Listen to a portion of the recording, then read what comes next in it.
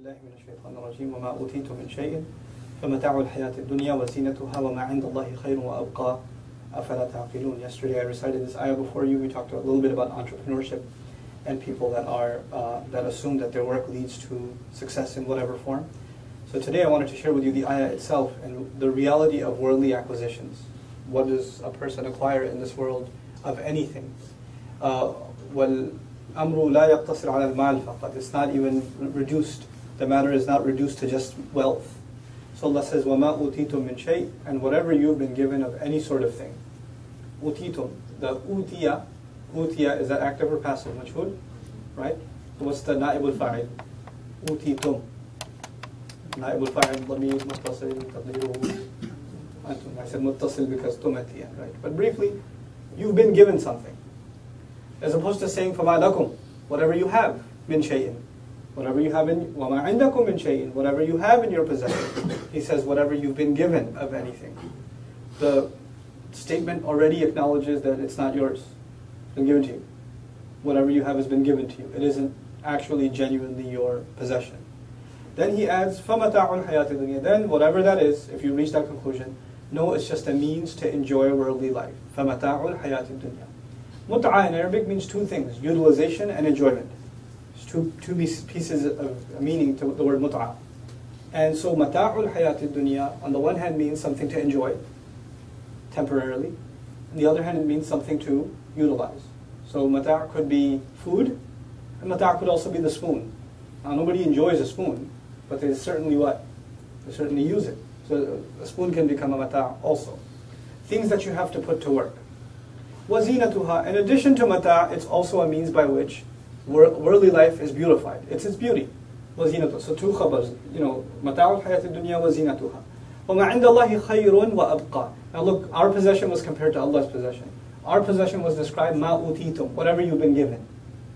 Allah's possession, وَمَا عِنْدَ اللَّهِ, and whatever belongs to Allah, whatever Allah has. And عِنْدَ actually, if you remember the comparison between lam and عِنْدَ, Allah says lam for himself too, لِلَّهِ مَا فِي السَّمَاوَاتِ وَالْأَرْضِ. But in this ayah he says وَمَا, not وَمَا لِلَّهِ, but he says وَمَا عِنْدَ اللَّهِ. عِنْدَ actually is for qurb, for closeness. So if I'm ana indak, means I'm right by your side. Al-imamu inda al-masjid, he's right by the masjid. So inda is not just for possession, it's also for closeness. Whatever Allah has, of course, whatever you have is also Allah's. So what's he referring to, whatever Allah has? Whatever is close to Allah right now, but by definition it is far from you. I mean the Jannah He has for you, the rewards He has for you, the eternal life He has for you, the things He has that are closer to Him right now than they are to you. You're still in worldly things. And what's beautiful about the word inda in comparison to the word dunya, dunya also is the superlative form of adna. In dunya, worldly life is actually the lowest life. One meaning of it is lowest, al-hayat dunya, and also means closest. This is closest to you right now for you to enjoy. It's been given to you. But what I have in my possession, khayrun wa abqa, it's better and lasts longer. Now, khayr and abqa are both comparative words. And this will be the last piece of reflection I want to share with you guys. Khayrun wa abqa are both comparative. They're both ism tafdeel. Whenever you use the word comparison, then you're really putting one thing against another. That's what you're doing. So Allah is forcing us to compare things we have here with things that He still has in His possession awaiting us. I have life here, I'll have life there. I have energy here, I'll have energy there. I have enjoyment here, I'll have enjoyment there. I have food here, I'll have food there. I have a house here, I'll have a house there. There's a comparison. But when you make that comparison, just remember one thing.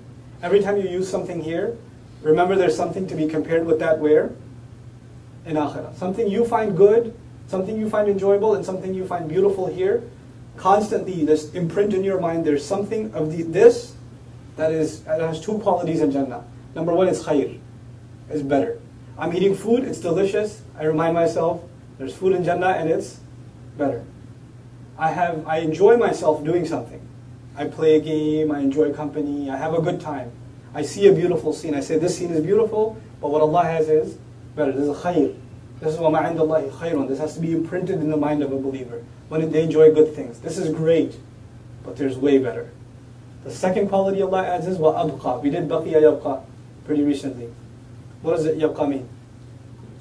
To remain. Abqa Al-khayru abqa wa in tala zamanu bihi this morning. What does abqa mean? To last longer. The second comparison, constantly, where all things that are beautiful and enjoyable in this world. What's the constant comparison? Whatever Allah has lasts longer than this.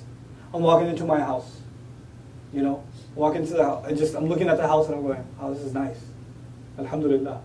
But there's another house and that lasts longer than this won't last. By definition, you start thinking things here won't last. I love spending time with my children, but the company, the family Allah will give me in Jannah, these children, may Allah return them to me in Jannah, but they're better, and that company, that time lasts longer. There are moments at times in your life where you're with people you love and you're really enjoying yourself and you want it to last forever. Or sometimes husband and wife get into a fight and they get over it, and then they're together and they're happy with each other and they turn to each other and say, why can't every day be like this? Why can't it just stay like this? That's the time to remind yourself, وَمَا عِنْدَ اللَّهِ خَيْرٌ وَأَبْقَى. Whatever Allah has is better. It's going to be better happiness than this, and it's going to last. It's not going to go away. Because even when we have happy times, in the back of our head, what are we thinking? Man, spring is here, but fall's coming. You're always thinking there's another day where it's going to pass, and then bad times are ahead. خَيْرٌ وَأَبْقَى أَفَلَا تَعْقِلُونَ. Why don't you exercise your intellect then? Literally, the question at the end of this ayah is, think about this. Why aren't you thinking? Why aren't you engaged in real thought about this constantly? Subhanallah. And if that happens, then nobody gets confused about what real success means. Nobody gets deluded into thinking they've acquired a lot in this world, or what they've acquired means something significant. It means nothing then. And they're constantly thinking, this will go, just like I will go, and what Allah has is better and longer lasting. Those two words capture the essence of a believer in the akhirah, especially in Jannah. وَمَا عِنْدَ اللَّهِ خَيْرٌ وأبقى أفلا تعقلون. بارك الله لي ولكم في القرآن الحكيم ونفعني وإياكم بالآيات والذكر الحكيم. السلام عليكم ورحمة الله وبركاته.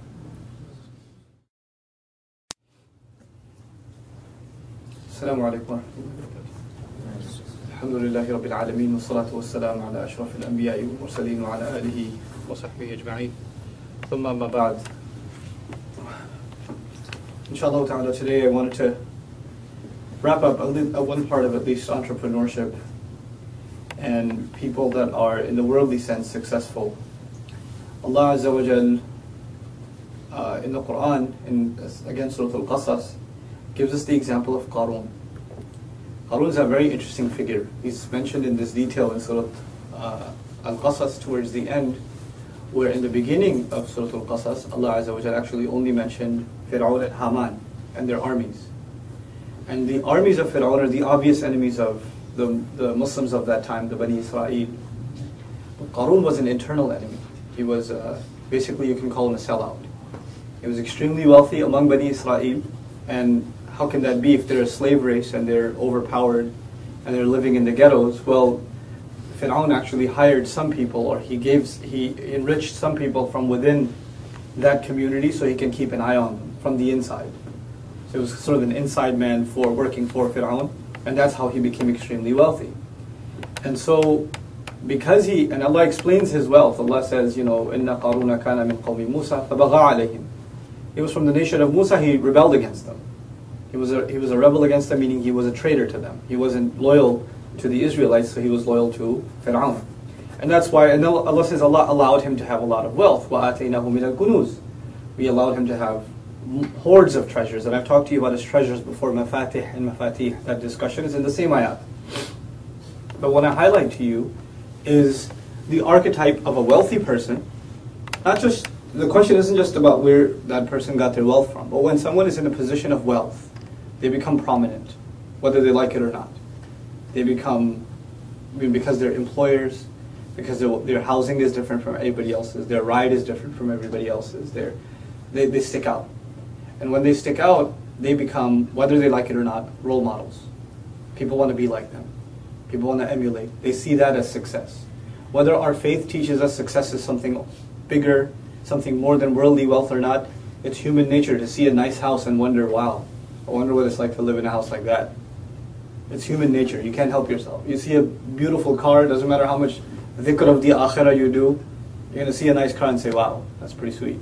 It's just going to happen, right? So There's one part of us that just, it desires beautiful things. Allah put that inside of us. It's not something evil in and of itself. It's something Allah put inside us. So when people like that are around, then people, deep down inside want to be like them, or they want to have what they have. And this, the wealthy realize that. They get a whiff of that people look up to them, or they want to be like, they're trendsetters. And this can become a real problem. They can for themselves and for others.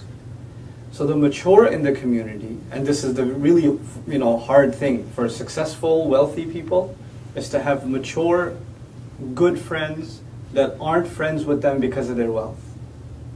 And they're not going to be afraid to say something to them in all honesty, because out of fear that they're going to go out of favor from them.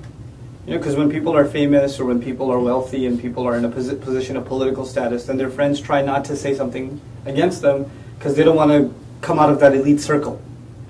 But if they're fortunate, if the people of wealth, people of status are fortunate enough, they'll have friends around them, sincere brothers around them, sisters around them, that are honest to them. Sadiquka man sadaqak, la man saddaqak. And it becomes more and more difficult the more and more wealthy you get, the more and more prominent you get, the more difficult it becomes to have sincere friends around. They'll say to you what the right thing is no matter what. Anyhow, Allah highlights the people of sincerity in the community who actually did give him advice. And that's their greatness, that they were bold enough to speak out and say this to this person who everybody else obviously looks up to because of their status. And they gave a compartmentalized bit of advice. And I just want to quickly just mention the first of those things, and I'll go through each of them, inshallah, one after the other in these sessions. So, إِذْ قَالَ لَهُ قَوْمُهُ لَا تَفْرَحْ إِنَّ اللَّهَ لَا يُحِبُّ الْفَرِحِينَ. First bit of advice, don't be overjoyed because of your wealth. Don't, because this is, the word إِذ is used, which is ظرف, as you know, right? So he would look at his treasures, and then when he'd look at the shiny gold coins or whatever they were, his eyes would bulge and he'd have a smile on his face. And that's what people noticed, and they said, look, you get a little too happy when you see your money. Or you get a little too excited when you see the bank account or whatever else. You need to calm down. That's not the source of happiness, and this is not something you need to be celebrating. Because this in the end is a test and you're forgetting that. A person with that kind of money, they have enough to eat today, tomorrow, the day after. They have enough. But still, what happens? You want to see more and you want to see more, and it makes you happy.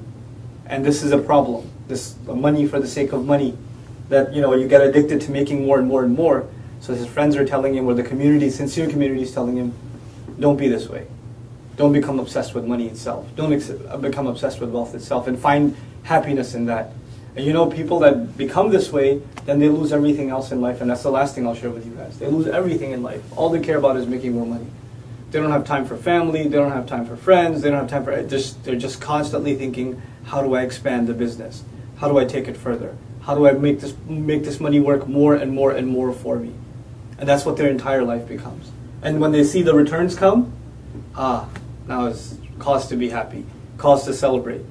So they'll throw parties, corporate parties, and all this other stuff when huge returns come in, because that is their source of happiness. Nothing else is left. لا تفرح إن الله لا يحب الفرحين. Happiness in and of itself is not a bad thing. It's not. But this kind of happiness, materialistic happiness, Allah says He doesn't like those who are happy in this way. So Allah is not saying Allah doesn't like happy people. It's not what He's saying. He's saying people who are overjoyed because of material gain. Those are the kinds of people Allah doesn't like. That's where they started their advice. Then they gave him this one by one bit of advice. It's very comprehensive, inshallah. We'll share that as the days come. Barakallahu li wa lakum fil Qur'an al-Hakim. Wa nafa'ni wa iyyakum bil ayat wa dhikr al-Hakim. Assalamu alaikum wa rahmatullahi wa barakatuh. Assalamu alaikum wa rahmatullahi wa barakatuh. Alhamdulillahi rabbil alameen. Wa salatu wa salamu ala ashraf al-anbiya'i wa mursaleen wa ala alihi wa sahbihi ajma'in. أذكركم ثانية إن شاء الله بعد الفصل سأبقى في الفصل الكبير في القاعة الكبيرة وأكون في خدمة من يحتاج إلى مساعدة. Anybody who needs help, I'll be there for an hour inshallah ta'ala in the class after. Anyhow, so we were talking before about the advice that people of sincere, genuine and courageous counsel gave to this celebrity and this wealthy person, Qarun. And the first advice was not to be overwhelmed in, or not to be overly excited about his wealth. لا تفرح إن الله لا يحب الفرحين. The second bit of advice وَابْتَغِي فِي مَا أَتَاكَ اللَّهُ الدَّارَ الْآخِرَةِ. Pursue, وَابْتَغِي is a command form. And the command is used in the Arabic language not just to tell someone what to do, but also to suggest to someone what they should be doing. Advice is also given in the amr form. So the suggestion given is you should pursue in whatever Allah has given you. فِيمَا أَتَاكَ اللَّهُ, in whatever Allah has given you. الدَّارَ الْآخِرَةِ, the final home. The advice here is Allah has given you a lot of opportunity. He's opened up a lot of doors for you that He hasn't opened for others. That means you should be investing this extra opportunity to build your home in Jannah. If Allah has facilitated the building of your home in dunya, then you should be even in a better position to build your home in the akhirah, invest even more, do even more. Allah wants to see what you do with the gifts you've been given. وَابْتَغِي فِي مَا أَتَاكَ اللَّهُ الدَّارَ الْآخِرَةِ. So a person of wealth, there's two directions their thoughts can go. They can think to themselves, what happens with people that don't have any concept of deen, once they have money, either they think about how can I get more money, or they go into politics, how can I get power? Right? So they either take the direction of money or they take the direction of power. And those are the two places they want to. And power could be social and celebrity and all of this sort of thing, or political power and things like that too, influence. Right? Those are the two aspirations they get. What Allah is saying for the person of wealth within the Muslim community, when you reach a position of wealth, then your concern should be, how am I going to build Jannah using this wealth? How am I going to build, leave a lasting legacy that serves the deen, and therefore, as a result, builds my akhirah. So the concept of our entrepreneurship is not just entrepreneurship for the sake of making money, but also creative entrepreneurship in serving the ummah, in serving the deen, and exhausting ourselves and becoming contributors in some way. And that's the career goal of every Muslim. Like an aspiring, I tell Muslims we should be the best at any career we endeavor into. All of your Arabic students, some of you are going to go into medical studies, some of you are going to go into business, some of you are going to go into whatever other, engineering, whatever else.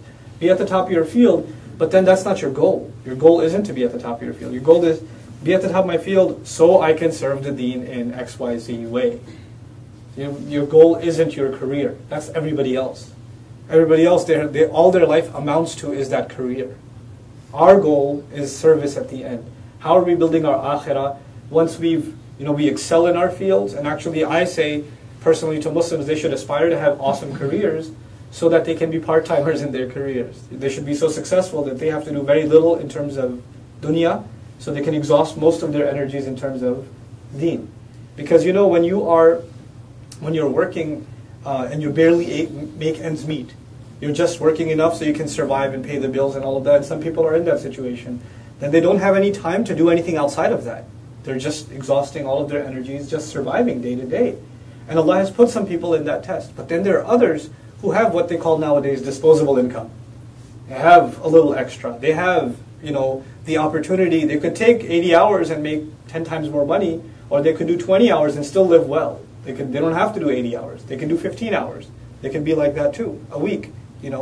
When people reach at that career, then that's not the time to take the extra vacations. That's the time to get busy contributing, doing something for Allah, doing something for this deen, investing that extra money and that extra energy and that extra opportunity to create something that will help the Muslims, and help the community at large reach a better state. That's the thought process that if enough of us were thinking along these lines, then we would just look like a different nation. We just look like a different people, because we'd have enough people wanting to make this ummah, and by extension the world, a better place. It will start turning into a better place. And it's not like this is the last thing I'll share with you. It's not like وَابْتَغِي فِي مَا أَتَاكَ اللَّهُ دَارَ الْآخِرَةِ, this intention, I want to build my house in Jannah, in this that Allah has given me. The way in which I'm going to pursue that is not going to be the same as the way in which you're going to pursue it. We're all going to be inspired and guided by the Qur'an and the Sunnah of the Prophet ﷺ, and the awesome seerah of the Messenger ﷺ. But the talents I've been given are not the ones you've been given, and the talents you've been given aren't the ones I've been given. Each one of us will have to chart out our own career path of building our house in Jannah. What is going to be our contribution? What is going to be the thing that we do? And all of you, especially the younger guys here, you have to seriously ask yourselves this question. You are now at the stage in your life where your accountability, your mas'uliyah has begun now. And you have about basically 40, 50 years to do something with your life. And then is retirement after that. And you're looking back at your youth and saying, I wish I did this or that or the other. This is the time to get stuff done. You have to be in that mode now. So don't just think, what am I going to do 2 years from now, 3 years from now, 5 years from now? Have a plan. This is what my life is going to look like. So when I look back, I can say, this is what I gave myself to. This is what my energies were focused on. And Allah Azza wa Jalla give all of us a clear sense of direction and guide the direction that we take and make us contributors in this. Ummah barakallahu li wa lakum fil Qur'an al-Hakim wa nafa'ani wa iyyakum bil ayati wa dhikr al-Hakim. Assalamu alaikum wa rahmatullahi wa barakatuh. Assalamu alaikum. Alaikum assalam wa rahmatullah.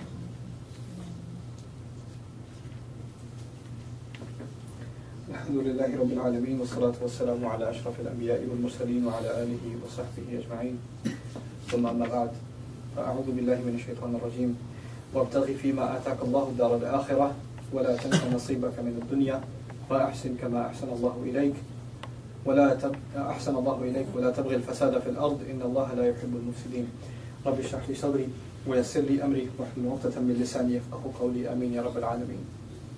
So the bit of advice that the community gives to Qarun, I'm just going to continue a little bit about that. The first thing, once again, was لا تفرح إن الله لا يحب الفرحين. We've discussed that already. The second thing was وابتغي فيما آتاك الله الدار الآخرة was the second thing. The third thing is ولا تنسى نصيبك من الدنيا. ولا تنسى. What does that mean, guys? ولا تنسى. Don't forget. نصيبك. Nasib is your portion. Good fortune also. Good fortune in Arabic is also called nasib. Nasib is also a fork in the road or a rock in the road that helps you get to the right direction, like a good marking. So somebody considers it their good fortune that they found this marking, that they didn't get lost. And from it the word got coined as good fortune. Okay? The word nasib also in Quran is used for a portion that is you're meant to have it. The portion you were meant to have. So you don't feel bad about what you were meant to have, or somehow that you're a materialist if good fortune came your way. So the advice this community is giving him is, on the one hand, you should be giving more, and you should be using your success to serve Deen more, but that does not mean that you just completely think of your wealth as a curse and you can't hold on to any of it, or you can't enjoy your life, or do anything else in your life with it. Because you know what happens in the Muslim mindset, either you become, I've already done my part, or you become, I haven't nearly done enough. And we, of course, we love to give the example of Abu Bakr as-Siddiq radiallahu anhu, who gave all of his wealth, and Umar al-Khattab, who gave half his wealth. And those examples are there. They're incredible role models for us, but that's not the norm. Those are the exceptions. And may Allah make us reach that state. But there were thousands of other Sahaba who gave too. And we hear about the stories of Umar radiallahu anhu and the stories of Abu Bakr as-Siddiq. They saw them. But they knew that that's not expected of all Muslims. And we don't take anything away from those Sahaba either, radiallahu anhum wa radu anhu. Right? So it's not like everybody should be put in the position until I'm doing that I'm worth nothing. It's not like that. So the expectation from him is to take care of his worldly responsibilities too. Nasib, you can understand it in two ways. Your worldly responsibilities, which you can include in that family, parents, other things, in addition to the cause of Allah. That's also part of your responsibilities from the dunya. Your own health, your own time management, your own friends and things like that. Because what happens to some people, when they think of serving Deen, that means I can't have time for my family. That's dunya. Or if I have to serve Deen, then I can't have time for friends, or I can't sit and relax. I just have to serve Allah's Deen. How can I become a person of dunya? That's actually not the advice in this passage. Is so powerful, and Allah deems this advice so balanced that He, recorded it, made it a permanent part of His book. La tansa nasibaka min ad-dunya. Don't forget your portion in dunya. It's not like serving your Deen means you will compromise time and value and due consideration to the wife, to the parents, to the children, to the community, other aspects of your life. And then, in maintaining and balancing all of those things, which is probably one of the hardest things any of us will ever have to do in our life, is find balance. Right? Balancing, like right now you guys are in your studies, so balancing time between studies, maybe work, family time, sleep, entertainment, time with friends, when am I going to eat, when am I going to sleep? All of these things have to be balanced in your day. And as you become more and more busy, and of course the one he's being talked to is a busy businessman, he's got a lot on his plate, balancing all of these things are a challenge. But the more you are in that position, the more you have to excel. You have to be the role model of balance in these things. What happens to most people when they excel in their career? Their career takes the front seat, everything else takes a backseat, right? So there's an imbalance. The same thing happens with youth when they get involved with religious work. The MSA takes the front seat, their classes take a back seat, their studies take, everything else takes a back seat. You just go into one thing, you drop everything else. The passage is also this, وَلَا تَنْسَ نَصِيبَكَ مِنَ الدُّنْيا. Right after, وَابْتَغِي فِي مَا أَتَاكَ اللَّهُ الدَّارَ الْآخِرَةِ. The point of it is balance both of these things. And then وَأَحْسِنْ كَمَا أَحْسَنَ اللَّهُ إِلَيْكَ, and excel. The word ihsan, this is the next bit of advice. I'll be very quick about this one. Excel the way Allah excelled towards you. Do good just like Allah has done good directed at you. Allah has been good to you. Allah has been good to you. And you in turn need to be good yourself. Now ihsan is two things. Ihsan has an Arabic meaning, and then ihsan has a meaning that the Prophet ﷺ gave it. Right? Al-ihsan an ta'bud Allah ka'annaka tarahu fa in lam takun tarahu fa innahu yarak. That's the definition of ihsan that the Prophet gave ﷺ to the word. But then the Arabic language also has ahsana ila fulanin, to be good to somebody, to do good to somebody. Both of those meanings implied here. On the one hand, excel, be the absolute best that you can be. Because a person in prominence is a person that everybody's eyes are on, so they have to hold themselves to a higher standard. Because whether they like it or not, they set the tone for so many other people. Other people follow suit, whether they want them to or not, just because they're in a prominent position. People dress like musicians, don't they? They buy clothes like actors. They do their hair like, pop artists. People wear jerseys of sports athletes. People follow people of prominence, whether they want them to or not. It happens. So they have to be, in Islam, they have to be models of balance and excellence. On the one hand, and two, they have to be doing good to others. Allah has been good to them, they better be good to others. And Allah didn't even specify an object here, just be good. أحسن إلى فلان إلى من لم يقل أحسن كما أحسن الله إليك. Be good to Allah, be good to others, because a lot of eyes are on you, and Allah is watching what you do with the goodness Allah has given to you. So with that I'll stop. Barakallahu li wa lakum fil Qur'an al-Hakim, wa nafa'ani wa iyyakum bil ayat wa dhikr al-Hakim. Assalamu alaikum wa rahmatullahi wa barakatuh.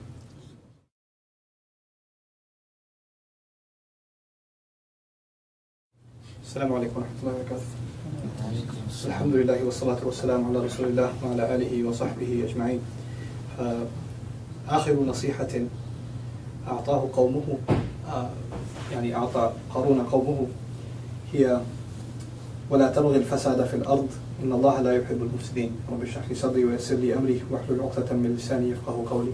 The last bit of advice that his nation gave to him was ولا تبغي الفساد في الأرض. Don't pursue corruption in the land, in the region. You could say al-Altir, in the region, in the area. The role model has, on the one hand, higher expectations of him. I talked to you about that yesterday. وَأَحْسِنْ كَمَا أَحْسَنَ اللَّهُ إِلَيْكَ. He's got an opportunity to earn more dunya, so he should show more goodness. And the goodness of his should be more prominent than other people's.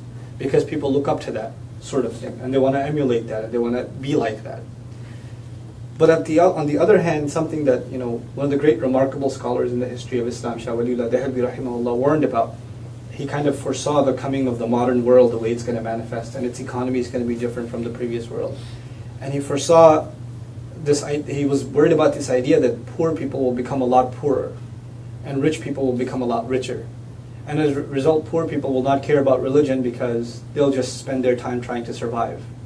And rich people will have so much disposable income and so much wealth that they will start using their money in corrupt, deviant ways of entertaining themselves or making their lives more luxurious. And subhanAllah, if you just think about how the world looks today, there are people that they're trying to survive, and they're working maybe 18, 20 hours a day just trying to survive. It's hard for them to talk to you, for you to talk to them about religion or deen or spirituality or anything like that, because the guy doesn't even have time for himself. That's the world he lives in. And on the other hand, you have people that basically support a lot of the industries that are the source of such corruption in the world, right? Some of the biggest, sources of corruption in the world today, the way, filthy ideas spread, are the entertainment industry or some, big elements in the music industry and other industries like that, right? And who supports those industries? Consumers that have disposable income. And people that, are willing to spend that sort of time and money, etc., and invest into those kinds of things. And that's how that entire cycle perpetuates. And that's why we have to be careful about what we consume and what we buy.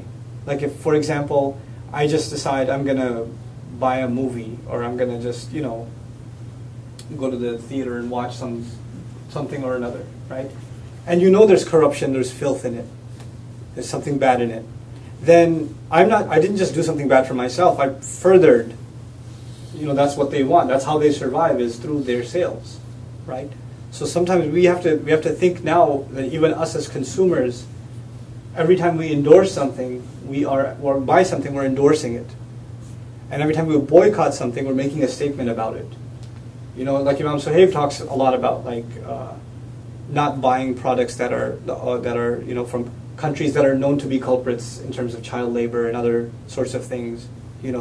Buying clean products and being aware of where you're getting your stuff from. That's an important aspect of what we have to become now, because we are, living in this society, we are bigger consumers than anywhere else. The world tries to sell to America, right? So we have to be cautious consumers, because just by being consumers, we may be perpetuating fasad on the earth. وَلَا تَبْغِ الْفَسَادَ فِي الْأَرْضِ. The other thing here, of course, when people have wealth, then they have the opportunity to do more corrupt things than anybody else. They have more opportunity, they have more time, they have more luxury. They can afford it. And so you'll find in upper echelon, higher circles, you'll find the worst kinds of corruption and the worst kinds of craziest kinds of parties and that sort of thing. You'll find in that circle, because that's the advice they're giving them. You're heading down that road. وَلَا تَبْغِ الْفَسَادَ فِي الْأَرْضِ إِنَّ اللَّهَ لَا يُحِبُّ الْمُفْسِدِينَ. No doubt Allah does not like those. Now if he's pursuing fasad, this is the last thing I'll share with you. If Qarun is pursuing fasad means corruption, then he would be corrupt. And the word for corrupt is fasid. That would be fasid. But the ayah doesn't end, إِنَّ اللَّهَ لَا يُحِبُّ الْفَاسِدِينَ. The ayah ends, إِنَّ اللَّهَ لَا يُحِبُّ الْمُفْسِدِينَ. Now, fasada, from which you get fasid, the corrupt person, it's lazim. It's lazim. But afsada is muta'addi. It goes to somebody else. To cause corruption is afsada. And from afsada, what do you get? Afsada yufsidu ifsadan. Why am I alone in this? Afsada yufsidu ifsadan. Fahuwa mufsidun. Mufsidun is the guy who causes corruption. Not the guy who's corrupt, but the guy who causes corruption. The advice to him is, don't pursue corruption. Allah doesn't love people who cause corruption. SubhanAllah, you see the transition? He's told, don't be corrupt. Because when people like you, people of prominence, become corrupt, they're not just corrupt, they become causes of corruption. They create corruption. They set trends of corruption. They mess other people up. We have to think about ourselves like that. We have to think about ourselves as not being causes of corruption. Not having others follow down the path, a bad path or a bad trend that we've set. May Allah Azza wa Jal protect us from being mufsid and from being those who pursue fasad. Barakallahu li wa lakum fil Qur'an al-Hakim wa nafa'ni wa iyyakum bil ayati wa dhikr al-Hakim. Assalamu alaikum wa rahmatullahi wa barakatuh.